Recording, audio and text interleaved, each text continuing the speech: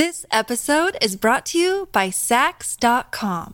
At Sax.com, it's easy to find your new vibe. Dive into the Western trend with gold cowboy boots from Stott, or go full 90s throwback with platforms from Prada. You can shop for everything on your agenda, whether it's a breezy Zimmermann dress for a garden party or a bright Chloe blazer for brunch. Find inspiration for your new vibe every day at Sax.com.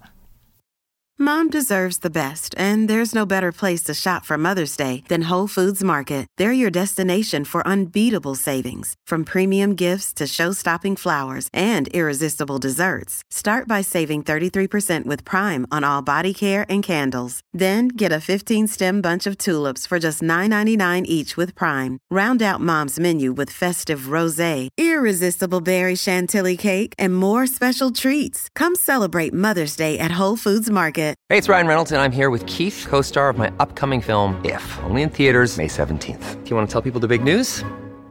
All right, I'll do it. Sign up now and you'll get unlimited for $15 a month and 6 months of Paramount Plus Essential Plan on us. MintMobile.com/switch. Upfront payment of $45 equivalent to $15 per month. Unlimited over 40 gigabytes per month. Face lower speeds. Videos at 480p. Active Mint customers by 531.24 get 6 months of Paramount Plus Essential Plan. Auto renews after 6 months. Offer ends May 31st, 2024. Separate Paramount Plus registration required. Terms and conditions apply if rated PG. Welcome to the New Books Network. Hello, everyone. Welcome back to the New Books in East Asian Studies, a podcast channel on the New Books Network. I'm Liping Chen, one of the hosts of the channel. Today, we will be talking about Bodies and Transformers in Taiwanese Contemporary Theater. This book was published by Routledge in 2020. In this book, Liang develops the theory of bodily transformation, proposing the concept of transformers. This is a conscious and rigorous process of self-cultivation toward a reconceptualized body. Liang shows how theater practitioners of minoritized cultures adopt transformers as a strategy in order to counteract the embodied practices of ideological and economic hegemony. Focusing on the development of transformers between the year of 2000 to 2008, this book analyzes 5 reconceptualized bodies in Taiwan's contemporary theater. They are the energized, the rhythmic, the ritualized, the joyous, and the reproductive bodies. Today, we are delighted to have its author, Liang Peiling, here with us on the show. Peiling, welcome to the show. Thank you, Liping, for inviting me. Thank you for accepting this invitation. And I was wondering whether you can begin the interview by telling us a little bit about yourself and also your research interest. Sure. So I'm an ethnographer, a practitioner, researcher, writer, and educator of theater and performance.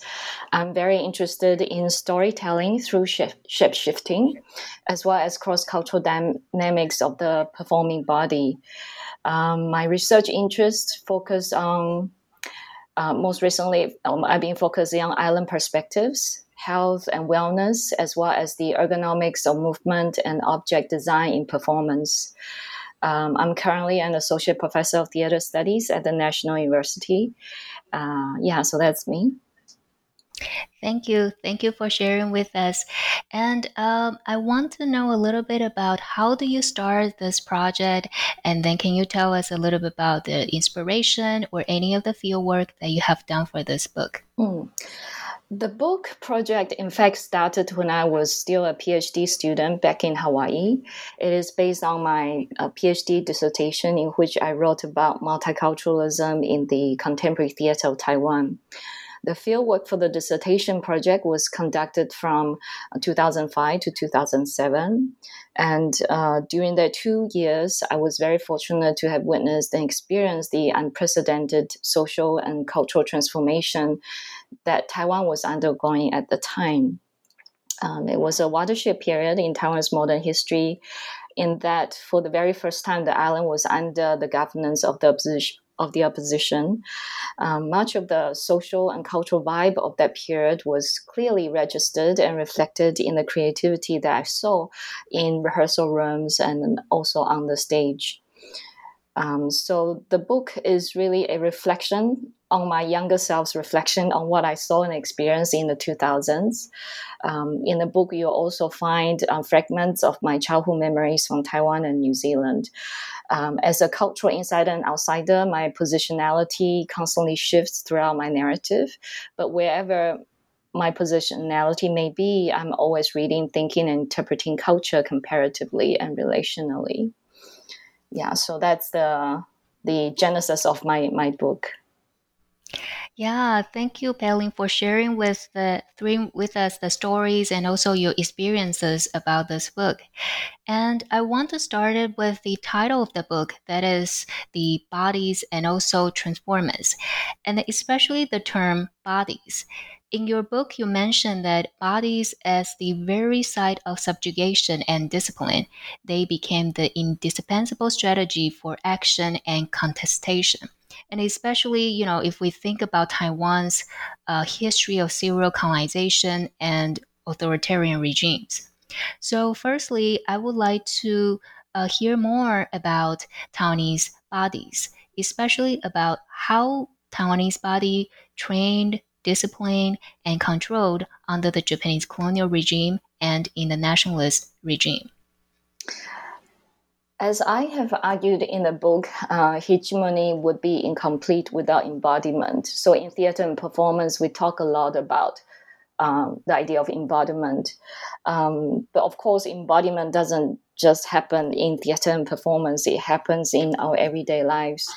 And I think for the people in Taiwan, as a collective, historically, we have been through several instances of very traumatic events as a collective, such as the Japanese occupation, as well as, of course, most recently the martial rule under the KMT. So in the book, I kind of highlighted these two periods in which the Taiwanese bodies were disciplined, were trained, first to become Japanese and then later to become Chinese. And of course, these disciplines come in different forms. For example, it could come in the form of military training. It could come through the education system. And the goal is really to ensure the body actually embody the imperial or the colonial ideals of being Japanese or being Chinese. Yeah, I especially appreciate that how you analyze these authoritarian regimes and also their narrative and also the control are inscribed and also revealed in this different aspect, especially in terms of bodily training and also military control disciplines as well. So with that, the Japanese colonial regime and later on the KMT rules. But in the 80s and 90s, things start to change. And then can you tell us a little bit more about in the 80s and 90s, how did Taiwanese bodies rebel and protest against state control and violence? Mm-hmm.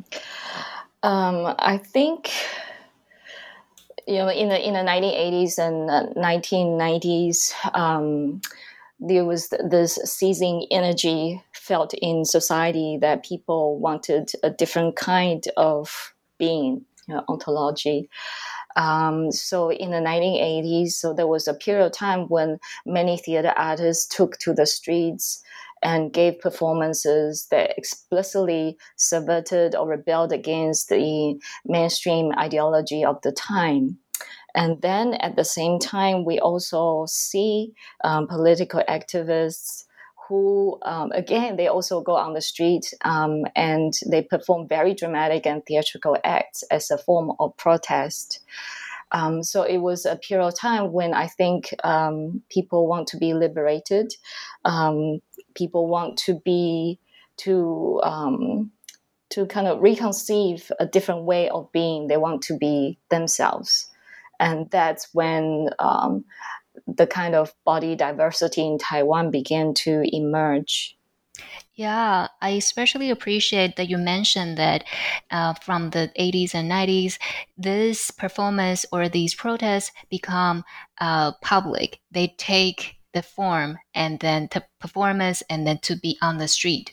So in a way that this spectacle or this theater become an act of protest, and that it's not a private act, but it's in the public sphere. So I think this is important later on.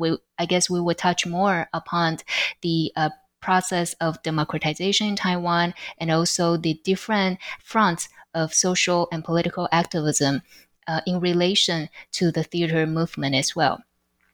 So, Yeah, so in the 80s and 90s, many of these protests were done publicly, but for example, many of the theater artists by the 2000s, they, as I mentioned in the book, have retreated into the privacy of their rehearsal rooms to innovate new techniques and methods of making theater. So that's where my discursive formulation on transformance began.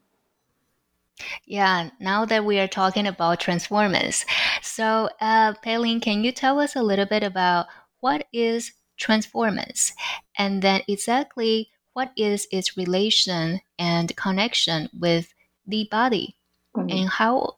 What are the three different aspects of transformance that you analyze in this book? I understand transformance as transformation through performance.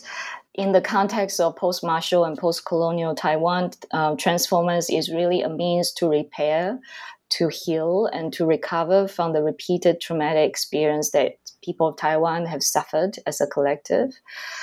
Transformance is also a way for the artists to envision a future and a new subjectivity for themselves. By envisioning their own utopia, rehearsing it, and finally realizing it, and through their performance, they eventually transform their envisioned utopia into a social, cultural, and linguistic reality. And in the book, I particularly dwelled on three aspects of transformance. First, physical transfiguration. So I looked at issues pertaining to performer training and their creative and rehearsal process. I also looked at linguistic articulation, in which I examine issues relating to writing in their ancestral languages. So in the book, I've examined 5 groups of theater makers, and all of these groups, they primarily perform in their ancestral languages rather than in the mainstream language, which is Mandarin. And we know that many of these languages are on a decline, and many of these languages do not have a unified written form. So I wanted to find out, how do they write a play in their ancestral languages? And thirdly, I looked into the reconfiguration of bodily relations. So I was particularly interested in the organization and also the daily functioning of the theater groups. How do they organize themselves? And it's interesting to see that many of these groups, the model which they operate, differs from the mainstream theater in many ways, as a way to democratize their working relationship. So that's transformance. All right. So thinking about transformance, and as you mentioned, it is a way of transformation through performance. And then you mentioned there's 3 different aspects, which I think is very important, and I look forward to discuss in detail in a different chapter that you analyze. But before that, your analyze actually focus on a specific period of time in Taiwan, that is 2000 to 2008. So you mentioned briefly earlier, but I was wondering, can you tell us more about what happened during that period? And then also specifically, what happened during this period in relation to the contemporary theater in Taiwan? So as I mentioned, I was very fortunate to be in Taiwan during that period of time to witness the kind of changes happening in Taiwan as a society. But also, I think more specifically, I was able to witness what was happening in the contemporary theater scene of Taiwan. So it was a period when theatrical activities became very lively, and we also began to see the many theater artists, they become more aware about their post-colonial. So when I say post-colonial, I have to say, I would put brackets around the post or post-colonial, because for different ethnic groups, it means different things. So it was what I saw was like during that period of time, many artists, they began to formulate or to reconceptualize a body of their own. They want to perform in their ancestral languages that have been suppressed for a long time. They are also in search of a kind of aesthetics that were different from the mainstream of that time, breaking away from the Huaju tradition that was inherited after the Second World War. So, in fact, I see this whole period of development in relation to the Huaju that came before it, as well as the Shingeki, which is the new drama that Taiwan inherited during the Japanese occupation. And so it was a period of time when everybody was innovating, everybody was trying to rebel against a system in theater that was inherited and that was hierarchical. Yeah, it sounds for sure a very exciting period, as you mentioned, with the lively theatrical activity, and then you mentioned this kind of drive for experimenting, to explore and search the different aesthetics and also different ways to form and transform the bodily experience in the post-colonial, in parentheses, post-colonial context as well. And you mentioned that these activities in the 2000 and 2008 is in response, or I should say, to some degree, in challenge to the previous tradition of Huaju and also Shingeki as well. So I was wondering, can you tell us a little bit more about what is Shingeki and what is Huaju, to contextualize the theatrical history in Taiwan? So Shingeki literally means a new drama, was introduced to Taiwan during the Japanese occupation period. During the Japanese occupation period, most of the Shingeki practitioners, they were elites, people who were educated, and they wanted to use Shingeki as a way to raise people's awareness about their colonial condition, and also as a way to promote Taiwanese culture. However, this group of Shingeki practitioners were completely, of course, wiped out towards the end of the Japanese occupation because of heavy censorship that was imposed by the Japanese government. And later on, of course, with the arrival of the KMT, this group of Shingeki practitioners were replaced by another group of contemporary theater practitioners, the Huaju practitioners. And so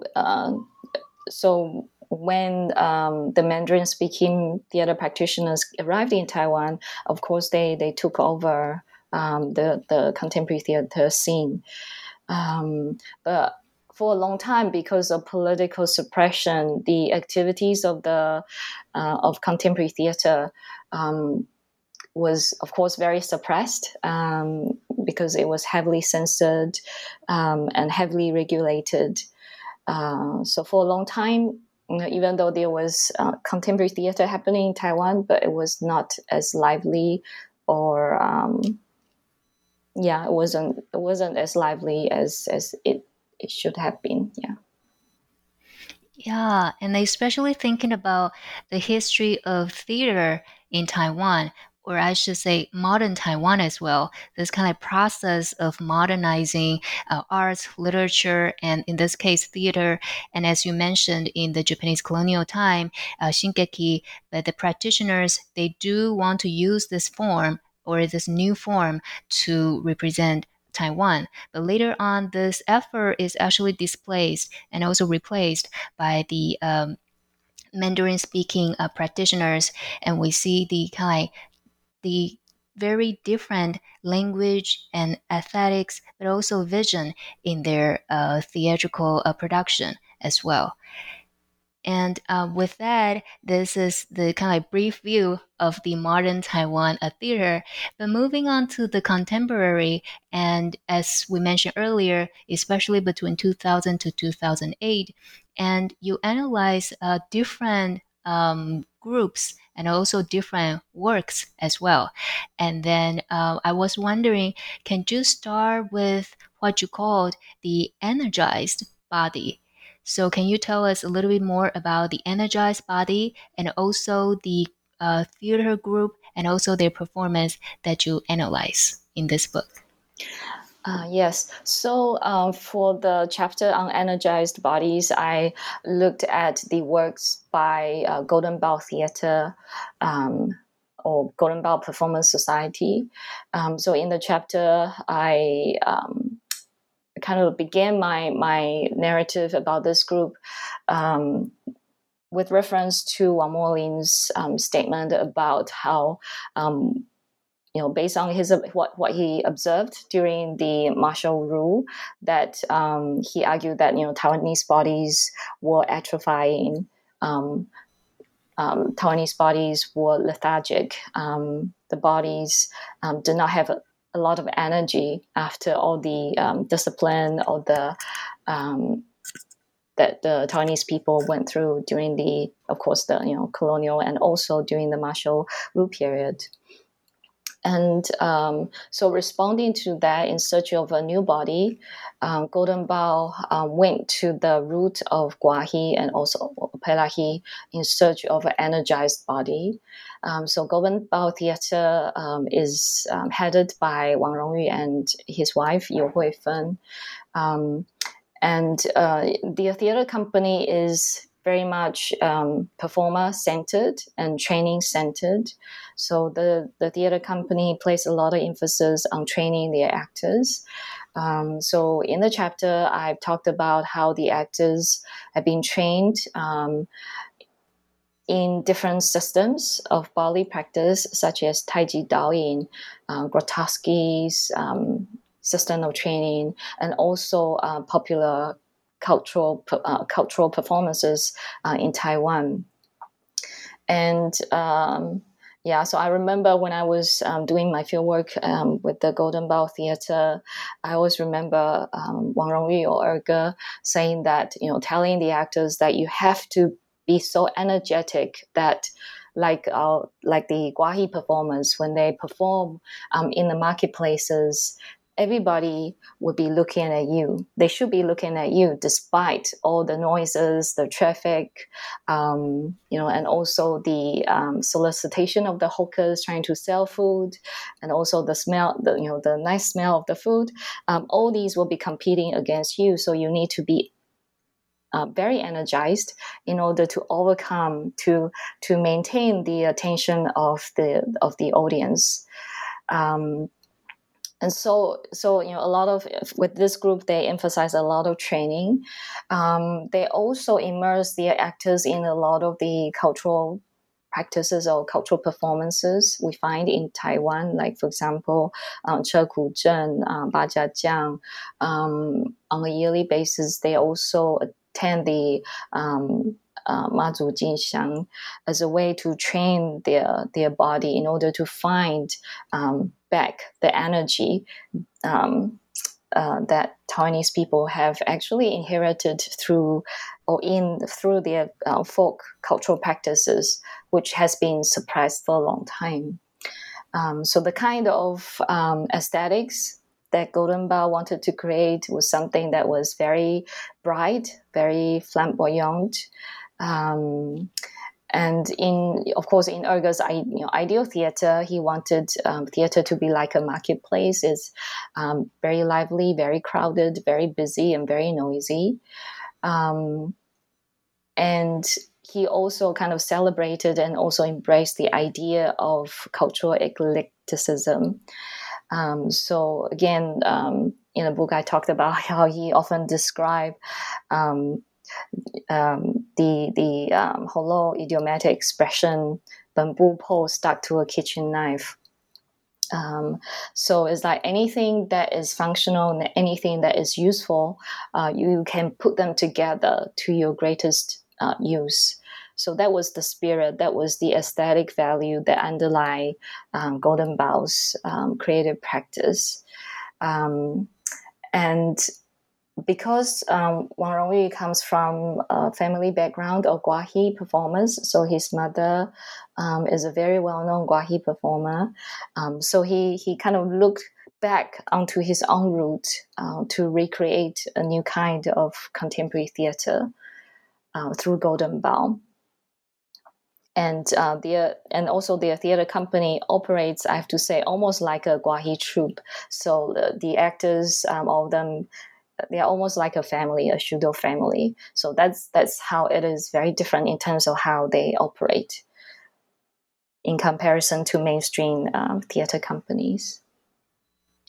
Yeah, and especially this emphasis on the energy and energized body. As you mentioned, that body is now the center of the focus, regardless of the environments or the noises or all other things in the performance side. But now the performer, the artist, and also their body should be the center of the focus. And especially also mentioned that the emphasis of their training, that is actually informed by cultural practices. These cultural practices are in touch with reality, with grassroots culture, as you mentioned, local religion, and also folk art performance as well.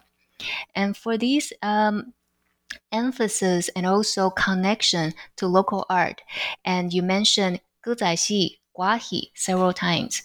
So I was wondering, can you tell us a little bit about what is Guahi and then maybe some of the feature of these performances for our listeners who might not familiar with this genre? So Guahi is a performance genre which is actually indigenous to Taiwan. It emerged at the beginning in the beginning of the 1900s, actually around the time when Japanese occupation started. It first began as like very simple two-person skit done by agricultural workers as a way to entertain themselves after their work. And then eventually the genre developed into a fully fledged theatrical system, which is later known as Guahi or Gezaishi. So Gua means song, and He means drama. So as as indicated in the name, the genre, the performance is full of songs. Yeah, and so this particular performance genre became very popular in Taiwan, and I think, because at the time people did not have internet, people did not have TV, Guahi played a very important role in entertainment and also in the transmission of information and also in educating the general public about, for example, moral values, about histories. A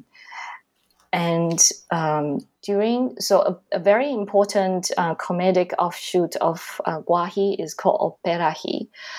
So operahi emerged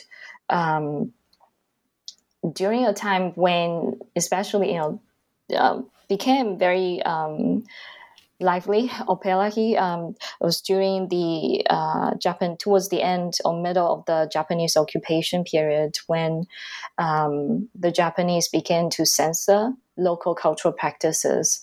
So again, the development of genre is very much tied to or informed by the cultural policy of the Japanese government at the time. So beginning in 1937, there was heavy imposition of censorship. And so many of the gwahi performers, because they needed to survive, they were told to perform, for example, gwahi in Japanese language. They were told to make sure that the characters in the plays, they are Japanese people like samurai, geisha. They are to use Western music or use Japanese music. But then, of course, for the audience of that time, that was not what they wanted to see. And the gwahi performers knew that. So every time, what happened was that, the gwahi performers, they would begin performing a proper gwahi play. But then the minute they knew that a police would be coming to inspect their performance, they would instantly switch to perform the Japanese version of the play. And once the police left, they would then switch back to the original version they were doing. So after a period of time, this constant switching between, the Japanese version and the more Chinese version, eventually this switch becomes a genre in itself, and that's what we know today as operahi. So opera is actually a transliteration of the Japanese word opera, so opera drama. And in opera drama the aesthetics is very eclectic. And it's comedic. So like in a full day's gwahi program, so in the morning, usually the more serious, more proper gwahi would be performed. And usually in the evening, that's when operahi would be performed. And then so you get to hear all kinds of jokes. Or, like the actors would comment on current events. And in opera performances, you will see that time doesn't travel in straight line. Time travels in zigzag. So you see people from different periods in different periods of costume would appear on the stage together. So you could see like samurai or a cowboy standing on the same stage performing. It doesn't matter whether, in terms of historical accuracy, it doesn't matter. What matters is that the audience is entertained and they can go home and enjoy the rest of their evening. So that's gwahi and operahi. This episode is brought to you by Saks.com. At Saks.com, it's easy to find your new vibe. Dive into the Western trend with gold cowboy boots from Stott, or go full 90s throwback with platforms from Prada. You can shop for everything on your agenda, whether it's a breezy Zimmermann dress for a garden party or a bright Chloe blazer for brunch. Find inspiration for your new vibe every day at Saks.com. Many of us have those stubborn pounds that seem impossible to lose, no matter how good we eat or how hard we work out. My solution is PlushCare. PlushCare is a leading telehealth provider with doctors who are there for you day and night to partner with you in your weight loss journey. They can prescribe FDA-approved weight loss medications like Wegovy and Zepbound for those who qualify. Plus, they accept most insurance plans. To get started, visit plushcare.com/weightloss. That's plushcare.com/weightloss. At Evernorth Health Services, we believe costs shouldn't get in the way of life-changing care, and we're doing everything in our power to make it possible. Behavioral health solutions that also keep your projections at their best? It's possible. Pharmacy benefits that benefit your bottom line? It's possible. Complex specialty care that cares about your ROI? It's possible. Because we're already doing it. All while saving businesses billions. That's Wonder made possible. Learn more at evernorth.com/wonder. Thank you, Pei-Ling, for this wonderful introduction. And then even though this is a performance art, but just based on your description, it already sounds so much fun in terms of the aesthetics or in terms of the different arrangement. And then, as you mentioned, that this genre of a local performance and then can be a reservoir for cultural memory, for historical events, and in a way that to publicize something. And then in the colonial time, as you mentioned, the need to include the Japanese language and also change the music arrangement and also include character, maybe samurai as well. And but very interestingly, in relation to Gwahi, you mentioned the aperahi. So in a way that this kind of creative genre that include both the local art performance and also some of the Japanese elements, but in a way that, this kind of like a creative fusion to some degree is also this resistance as well, because they're kind of switching back and forth as entertainment, but also in a way that to sort of deal with and also in response to the authoritarian demand for the Japanese element to be included in the show.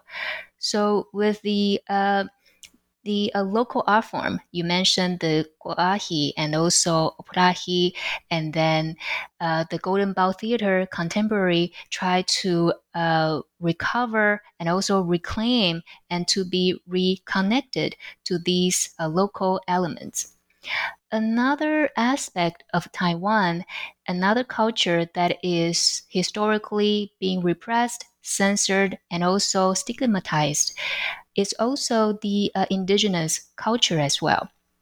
And then with that, I believe we're now moving to the next chapter. That's chapter 4. It's about a ritualized body and also the indigenous elements included in the performance.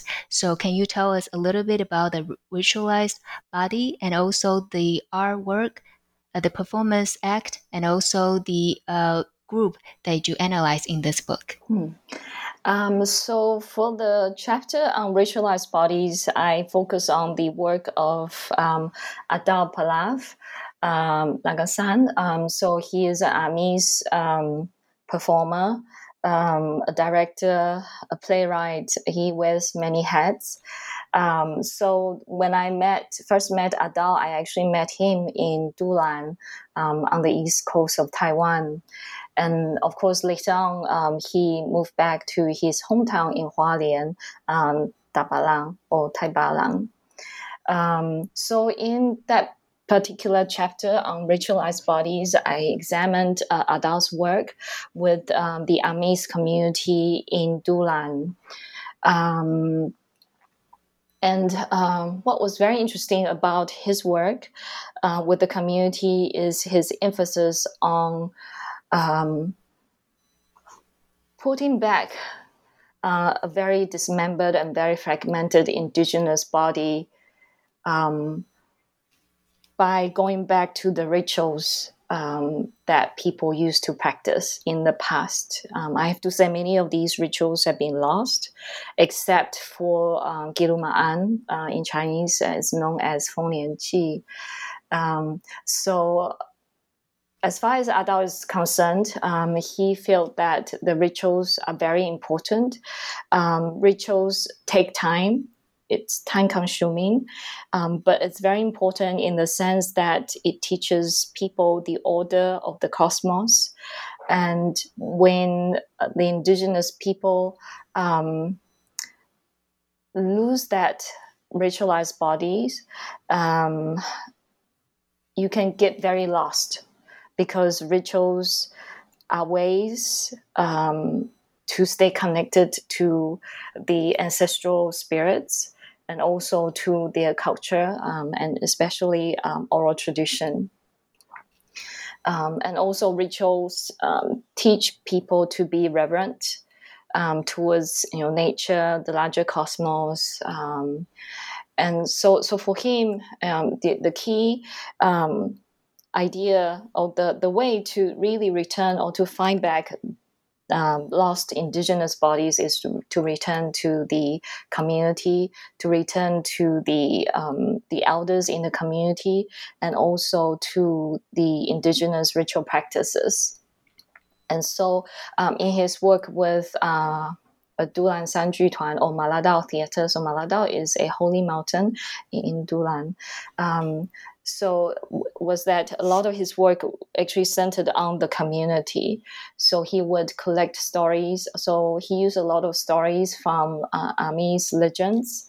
And he also collected a lot of field work with the indigenous communities. And after that, he gathered the communities together to improvise. So, for example, he dramatized in the play that I talked about in the chapter, he dramatized the legend of the two sons. So according to the legend, at the very beginning, there were two sons. One son is a sister, the other son is a brother. But because they appear together, the whole world suffered. So eventually a fighter, a warrior from the village shot down one of the sons, and the brother son. So the brother son eventually become the moon. So in Adal's work, he would interweave legends with Amis legends with the contemporary plight of the indigenous people. So in the play, we also see indigenous youth who got very lost when they came to the cities to work. And so they lost their languages, they lost their roots, they lost their connections with the community. And so that's why the play is called Where's the Way? It's why Gulalan. So where's the way? How can we go forward? Where's the path that we should tread down? So these are all the questions that Adal was very interested in. So that's in terms of the story. In terms of, and also in terms of the way they create performances. In terms of language, Adal relied a lot on oral tradition. He is also a great proponent of cultural immersion. So instead of, for example, learning your ancestral language in a classroom setting from a textbook, he wanted to create an environment in which people get to interact with their communities, get to be immersed in their cultural practices. So it's a deep immersion, it's not a superficial relearning of one's own culture. And so that's why he's also a great proponent of life. Theater is life, and life is theater, and through theater, through life, people come to learn about rituals, about the way to be in life, and in the process of writing plays, actually. So in the first play that he created, it was very much based on oral tradition. So there was not a lot of script being written. But in the second play, which I talked about in the chapter, The Great Deluge, that play, he worked with a translator. So he started writing in Mandarin Chinese first, and then he worked with a translator. But eventually, in the process, he began this journey of learning his own ancestral language. I remember he told me, he spent a lot of time studying an Amis dictionary from cover to cover. And so by the time he finished creating The Great Deluge, he was able to write in Amis. And that was something that he continued to do. Of course, in a different chapter, I talked about the Joyous Bodies when he began to work with the indigenous school back in Tapalang. Yeah, so that's, yeah. Mm-hmm.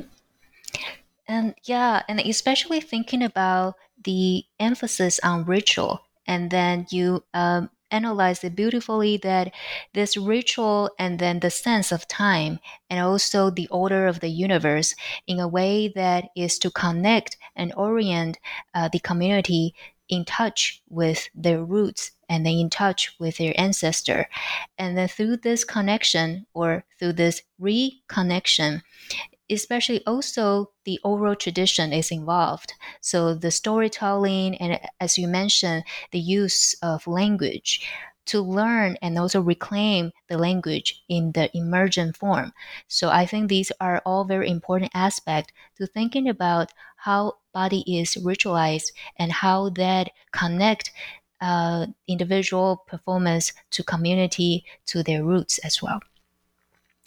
And then with that, so moving on, there's another aspect in Taiwan that is another ethnic community. So Taiwan is a very diverse place that in terms of language, ethnicity, cultural, and differences in everyday life.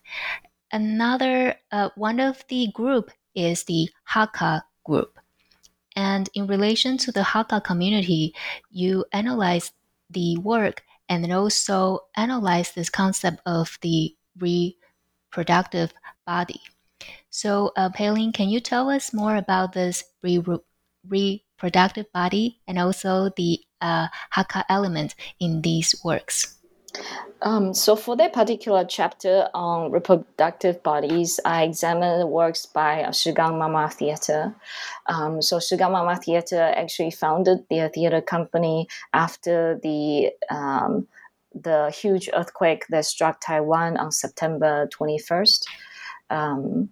So what happened was right after the earthquake, the government sent theater artists, not just theater artists, but also like visual artists, musicians into areas devastated by the earthquake. So Shigang was one of the areas where theater practitioners went to conduct this post-earthquake trauma recovery program. And so at the end of 2000, a group of women, local women in Shigang, they founded their own theater company, and they call themselves the Shigang Mamas because these women, they are housewives, they are caregivers, they are theater makers as well as earthquake survivors. So in the very beginning of their theater practice, they mostly address their experience of the earthquake and how, their life before the earthquake and also after the earthquake. And then gradually their work kind of shifted focus to their gender role within the community as well as within the traditional Hakka culture.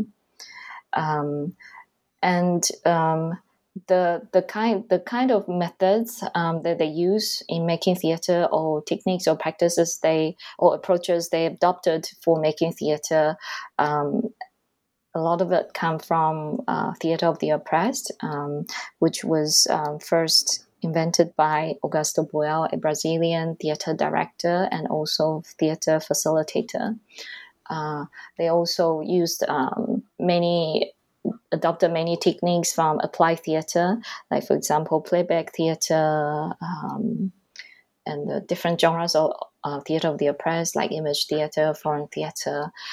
So that was the beginning of the Shigang Mama Theater. So in the chapter, I looked at their second full-scale production, which is called Pear Blossoms.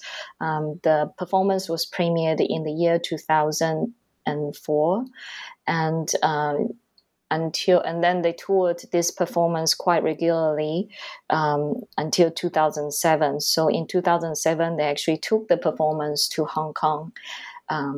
And so in the performance, in the play, we have three main characters, and these characters represent the different facets of the Shigang Mamas themselves.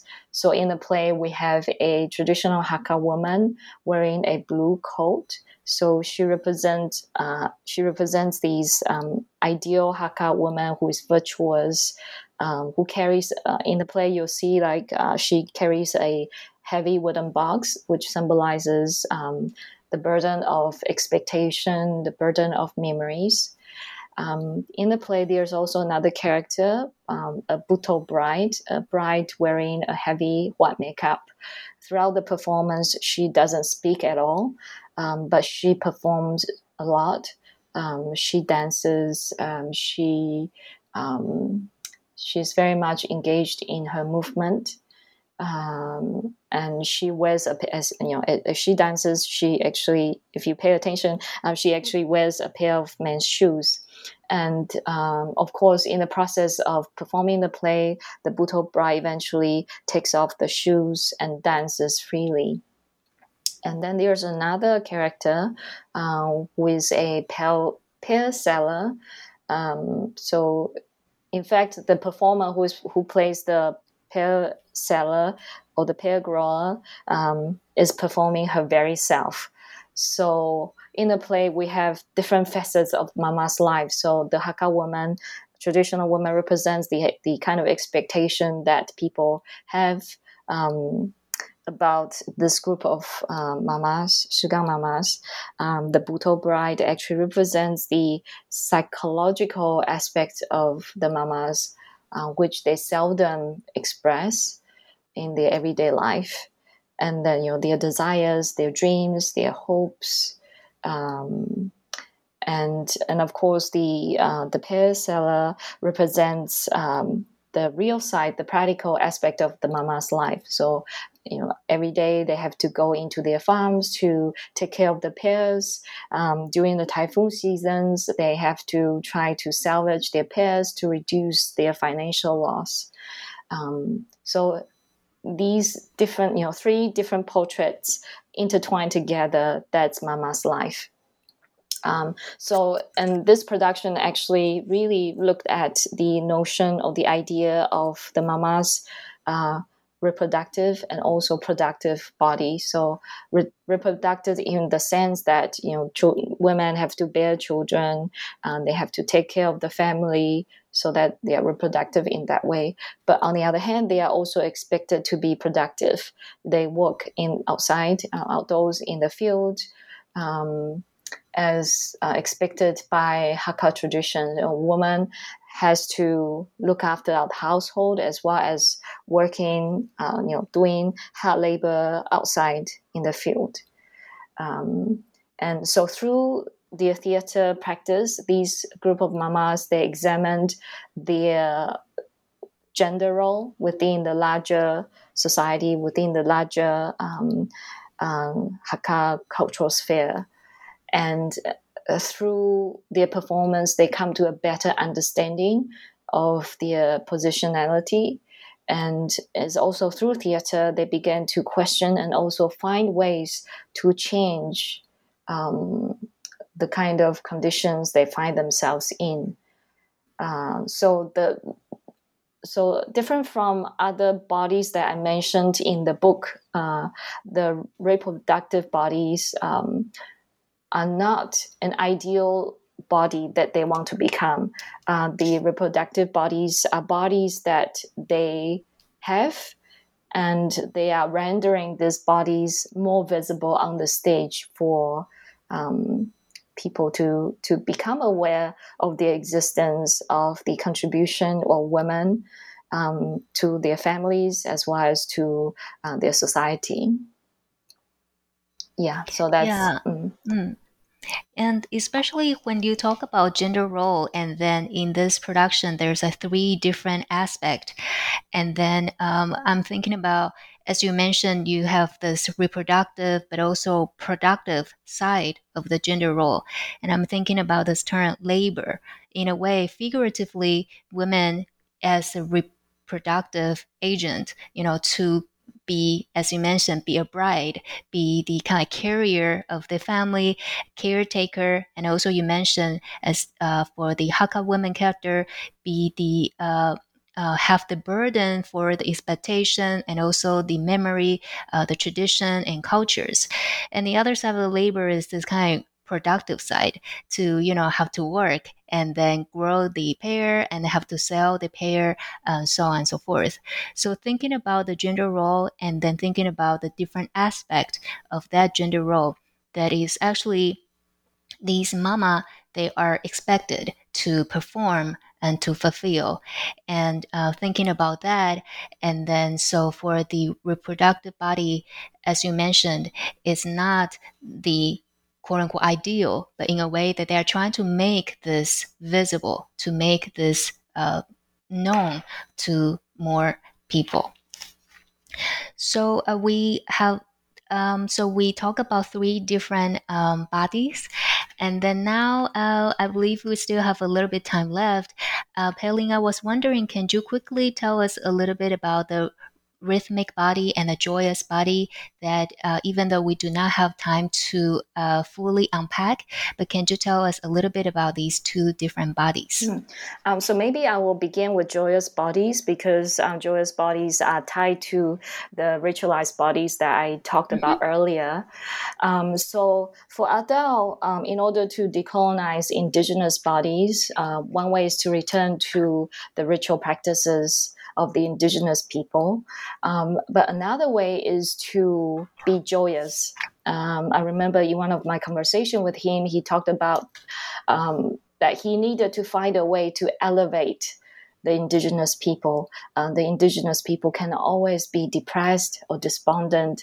They have to be joyous in order to combat the kind of depression brought about by colonization. And this is illustrated in his work with the children when he returned to his hometown, Tapalang, and where he created a child's version of the Great Deluge. And so this version, the child's version, is very different from the adult version that he created when he was still in Dulan. In this child's version, there was a lot of songs. There were a lot of songs and dance, and also you see like orature, storytelling in the production. The atmosphere that you get to feel in the play was very lively, very, very joyous, and the play is a child's eye view on colonization, in fact. So in the play, for example, you'll hear a lot of children's nursery rhymes. So in one particular nursery rhyme, the child was dancing, and accidentally the child fell down. And when he looked up, he saw scenes that usually you wouldn't see when you were dancing. So he was looking at, the private parts of the women dancers and also the male dancers, because in Adele's writing, like for example, bras and underwears, they are all references to colonial forms of control, because in indigenous culture, people do not wear them. And so in a way, Adele was trying to look at the experience of colonization through the innocence of a child, and also to query these forms of control as a child. And this in turn allows him to kind of point out the absurdity of colonization, of humans' desire to control, to conquer, and to overcome. So that's Joyous Bodies. And of course, in his approach to creating Joyous Bodies, he believed, like I mentioned earlier, in deep cultural immersion. So at school, he would teach the children different songs, different nursery rhymes. He felt that songs, music, are the source of indigenous culture. Without these songs, without these rhymes, the indigenous culture would have lost its souls. There would be no rhythm, there would be no sound, there would be no life. So his approach was to teach songs and to immerse children in the songs. So that's Joyous Bodies. And then with regard to rhythmic bodies, so in that particular chapter, I look at the work of Tanana Ensemble. So very different from other theater groups that I examined in this book. I looked at how the importation of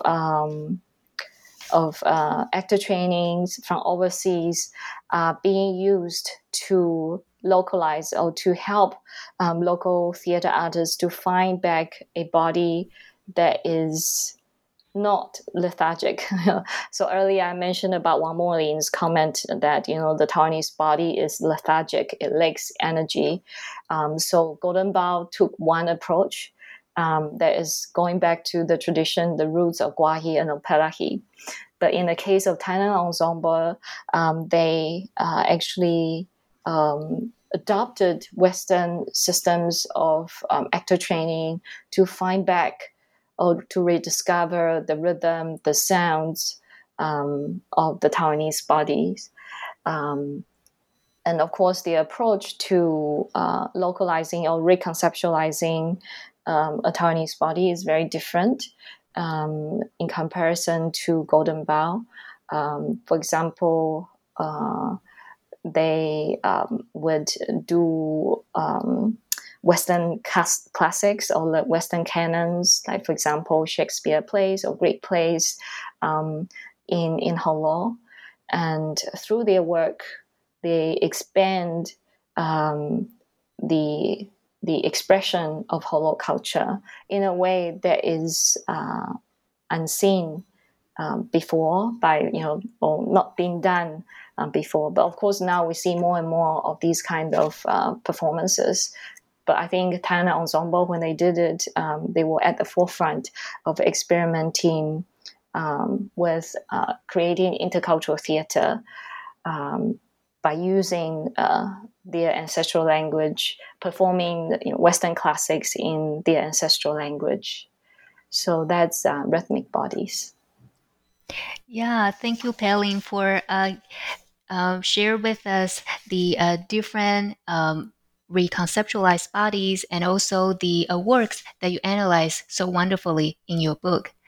So moving on to our last portion of this interview is about your future project and what are you working on right now, Pei-Ling? Well, I'm currently involved in several projects. So one of them is a practice as research project. I call it ProBody Art Making Lab. I started the project actually since the pandemic. This project is a following on of a previous project which I did called A Home on the Island.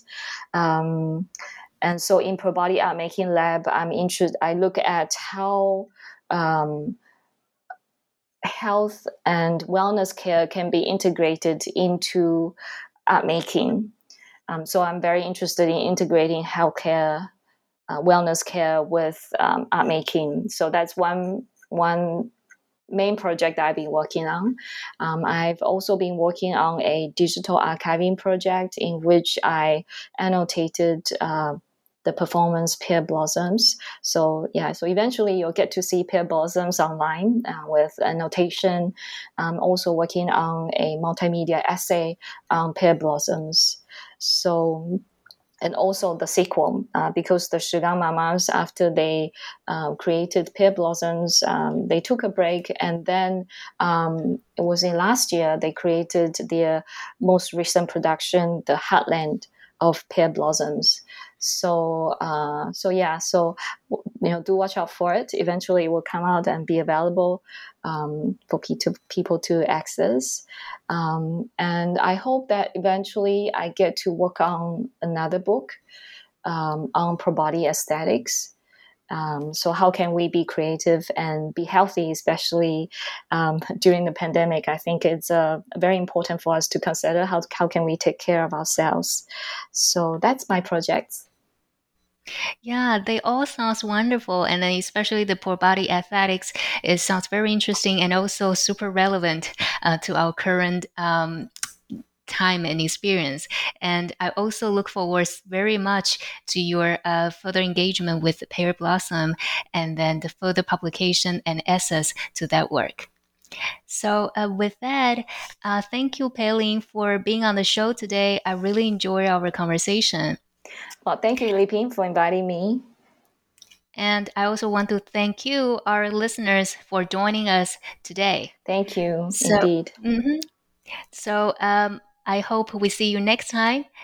Until then, stay safe, take care, goodbye.